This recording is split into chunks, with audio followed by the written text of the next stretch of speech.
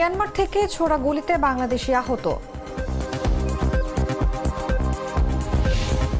পালিয়ে বাংলাদেশে আশ্রয় নিয়েছেন মিয়ানমারের 14 বিজেপি সদস্য।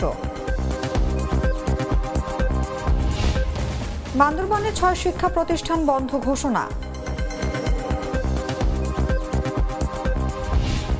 চট্টগ্রাম বিশ্ববিদ্যালয় ছাত্রীকে ধর্ষণ চেষ্টা, অভিযুক্ত শিক্ষককে স্থায়ী বহিষ্কারের দাবিতে আন্দোলনে শিক্ষার্থীরা। সীতাকুণ্ডে 12,000 রঙিন ফুলকপি চাষ।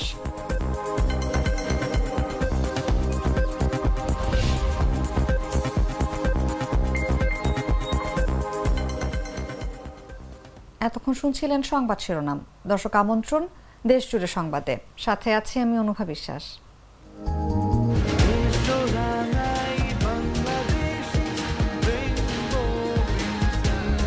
রেইনবো পেইন্টস, ছড়াও জীবনের রং। চলে যাব পুরো খবরে। আখেরি মোনাজাতের মাধ্যমে শেষ হলো তাবলিগ জামাতের 3 দিন ব্যাপী বিশ্ব ইজতেমার প্রথম পর্ব। রোববার সকাল 9টায় মোনাজাত শুরু হয়ে শেষ হয় 9:21। তাবলিগ জামাতের শীর্ষ মাওলানা রাজধানীর কাকরাইল মসজিদের ইমাম ও খতিব হাফেজ মোহাম্মদ জুবায়ের আখেরি মোনাজাত পরিচালনা করেন। মোনাজাতে তিনি মুসলিম উম্মার সুদৃঢ় ঐক্য, দুনিয়া ও আখেরাতে শান্তি ও দেশের কল্যাণ কামনা করেন। তিনি আরবি, উর্দু ও বাংলা ভাষায় মোনাজাত করেন। এ সময় আমিন আল্লাহুম্মা আমিন ধ্বনিতে আল্লাহ রাব্বুল আলামিনের সন্তুষ্টি লাভের আশায় লাখ লাখ মুসল্লি আকুতি জানান।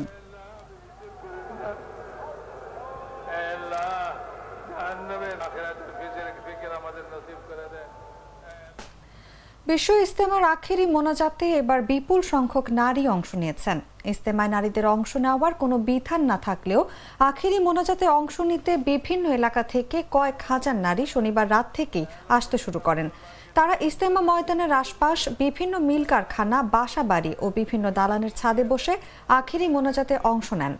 রোববার ভোর থেকে নারীরা ইজতেমা ময়দানের পাশে টঙ্গী আহসান উল্লাহ মাস্টার জেনারেল হাসপাতাল মাঠ, ইজতেমা মাঠের পশ্চিম পাশে কামারপাড়া ও আশেপাশের খোলা ময়দানে অবস্থান নেন। আখেরি মোনাজাতের ফজিলত লাভের আশায় তারা মোনাজাতের শরিক হতেই ময়দানের আশেপাশের এলাকায় পর্দার সঙ্গে অবস্থান নেন।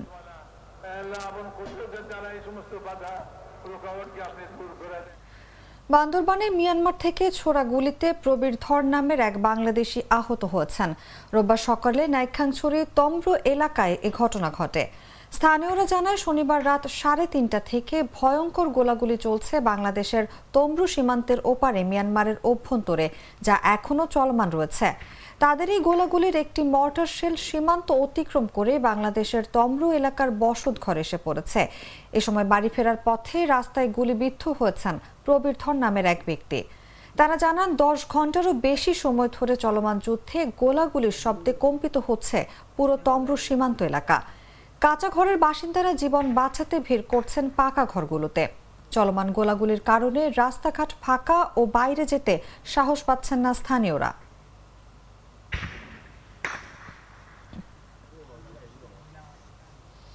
বান্দরবানের নাইখাংছড়ি উপজেলার ঘুমধুম তমব্রু সীমান্তের শূন্য রেখায় গোলাগুলির ঘটনায় 6 শিক্ষা প্রতিষ্ঠান বন্ধ ঘোষণা করা হয়েছে। প্রতিষ্ঠানগুলোর মধ্যে 5টি সরকারি প্রাথমিক বিদ্যালয় ও একটি মাদ্রাসা রয়েছে। উপজেলার প্রাথমিক ও মাধ্যমিক শিক্ষা বিভাগ বিষয়টি নিশ্চিত করেছে। রোববার রাতভর ঘুমধুম তমব্রু সীমান্তে গোলাগুলি চলছে বলে নিশ্চিত করেছেন ঘুমধুম তদন্ত কেন্দ্রের পুলিশ পরিদর্শক মাহফুজ ইমতিয়াজ ভুইয়া। জেলা মাধ্যমিক শিক্ষা অফিসার মোহাম্মদ ফরিদুল আলম হোসাইনি জানান, সীমান্তের 100 গজ দূরত্বে থাকা মিসকাতুন নবী দাখিল মাদ্রাসা বন্ধ ঘোষণা করা হয়েছে। পরিস্থিতি স্বাভাবিক হলে পরবর্তী সিদ্ধান্ত নেওয়া হবে বলে জানান তিনি।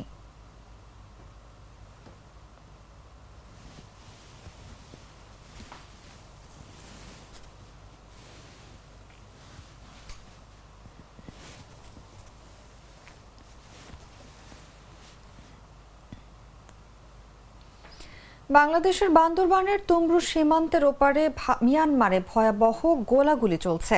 10 ঘন্টারও বেশি সময় ধরে চলমান গোলাগুলিতে কম্পিত পুরো সীমান্ত এলাকা।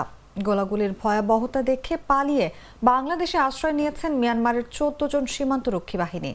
স্থানীয়রা জানান, গোলাগুলির শব্দে কম্পিত হচ্ছে পুরো তমব্রু সীমান্ত এলাকা।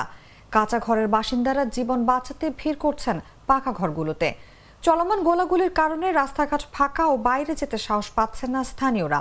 স্থানীয়রা আরও জানান, এরই মধ্যে কোনাকপাড়া বিজেপি ক্যাম্পে আশ্রয় নিয়েছে মিয়ানমারের 14 জন বিজেপি সদস্য।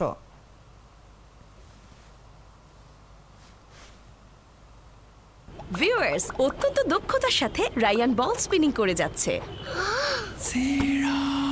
আম্মু, আমার না বোরিং লাগছে, মনে হচ্ছে মজার কিছু খেতে হবে। এই যেমন গোল গোল শেপের, এইভাবে খাওয়া যায়, এভাবেও খাওয়া যায়। বুঝেছি। জিরোস খেতে এত এক্সকিউজ লাগে?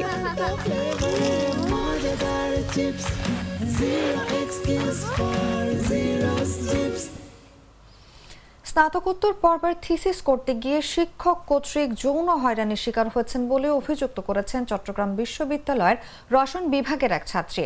ওই শিক্ষকের শাস্তির দাবিতে দ্বিতীয় দিনের মতো অবস্থান কর্মসূচি পালন করেছেন বিভাগের শিক্ষার্থীরা। তাদের দাবি, স্থায়ী বহিষ্কার করতে হবে অভিযুক্ত শিক্ষককে। রোববার বেলা 11টায় বিশ্ববিদ্যালয়ের প্রশাসনিক ভবনের সামনে অবস্থান কর্মসূচি পালন করেন শিক্ষার্থীরা। এর আগে রসায়ন বিভাগের এক অধ্যাপকের বিরুদ্ধে গত বুধবার উপাচার্য বরাবর অভিযোগপত্র দেন বিশ্ববিদ্যালয়ের এক ছাত্রী। অভিযোগে বলা হয়, থিসিস চলাকালীন সুপারভাইজার কর্তৃক যৌন হয়রানি ও নিপীড়নের শিকার হন তিনি। ল্যাবে একা কাজ করার সময় এবং কেমিক্যাল দেওয়ার বাহানায় নিজ কক্ষে ডেকে দরজা আটকে তাকে ধর্ষণের চেষ্টা করেন ওই শিক্ষক। অভিযুক্ত শিক্ষকের বিরুদ্ধে তদন্ত চলমান রয়েছে। তদন্ত রিপোর্ট আসার আগ পর্যন্ত তাকে সকল প্রকার একাডেমিক কার্যক্রম থেকে অব্যাহতি দেওয়া হয়েছে।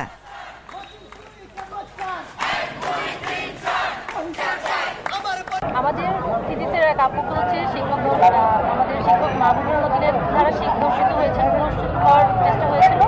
তাই আমাদের দাবি হচ্ছে সেই মতিনের বিরুদ্ধে বিশ্ববিদ্যালয় কর্তৃক বাদী হয়ে মামলা করতে হবে। আর দ্বিতীয় দাবি হচ্ছে মতিনের স্থায়ী বহিষ্কার চাই আমরা। আজকে দ্বিতীয় দিনের মতো চলছে। আমাদেরকে প্রশাসন থেকে আশ্বস্ত করা হয়েছে যে যিনি দোষী যিনি বিরুদ্ধে আমরা অভিযোগ করেছি, অভিযুক্তকে তার যথাযথ শাস্তির ব্যবস্থা করা হবে। এখন আমাদেরকে প্রশাসন থেকে আপাতত যার বিরুদ্ধে অভিযোগ আছে ওই অভিযুক্তকে সাময়িকভাবে বরখাস্ত করা হয়েছে সকল কার্যক্রম থেকে, কিন্তু আমরা চাই ওনাকে যাতে স্থায়ী বহিষ্কার করা হোক।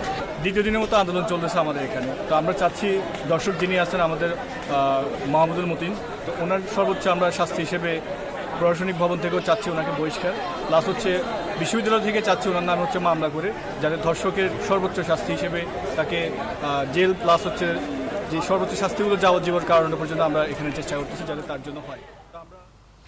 রাজশাহী নগরীর তালাইমারী এলাকায় রাজশাহী বিশ্ববিদ্যালয়ের ম্যানেজমেন্ট স্টাডিজ বিভাগের শিক্ষক অধ্যাপক ডক্টর সৈয়দ মোহাম্মদ আলী রেজার উপর দুর্বৃত্তদের হামলা ও লাঞ্ছনার ঘটনায় প্রতিবাদ এবং হামলাকারীদের দৃষ্টান্তমূলক শাস্তির দাবিতে বিক্ষোভ মিছিল করেছে ম্যানেজমেন্ট বিভাগের শিক্ষার্থীরা। রোববার দুপুর 1টায় বিশ্ববিদ্যালয় প্রশাসন থেকে কোনো আশ্বাস না পেলে বিশ্ববিদ্যালয়ের সৈয়দ নজরুল ইসলাম প্রশাসনিক ভবনের মূল ফটক অবরোধ করে আন্দোলন করেন শিক্ষার্থীরা।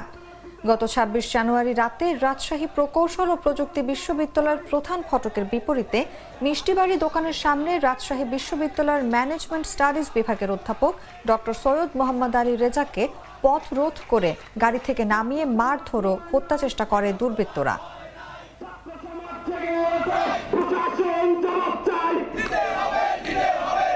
আগামী 24 ঘন্টার মধ্যে পলাতক আসামিকে গ্রেপ্তার, জড়িতদের সর্বোচ্চ শাস্তি প্রদান, সর্বোপরি শিক্ষক ও ছাত্রদের নিরাপত্তা প্রদানের নিশ্চিতকরণের একটি দাবি জানাচ্ছি এই মানববন্ধন এবং বিক্ষোভ কর্মসূচি থেকে।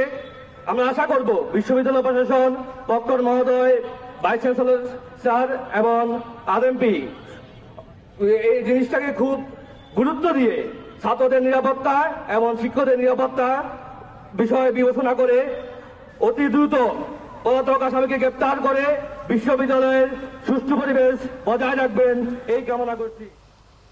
চট্টগ্রামের সীতাকুণ্ডে দ্বিতীয়বারের মতো বিভিন্ন রঙের ফুলকপির আবাদ হয়েছে।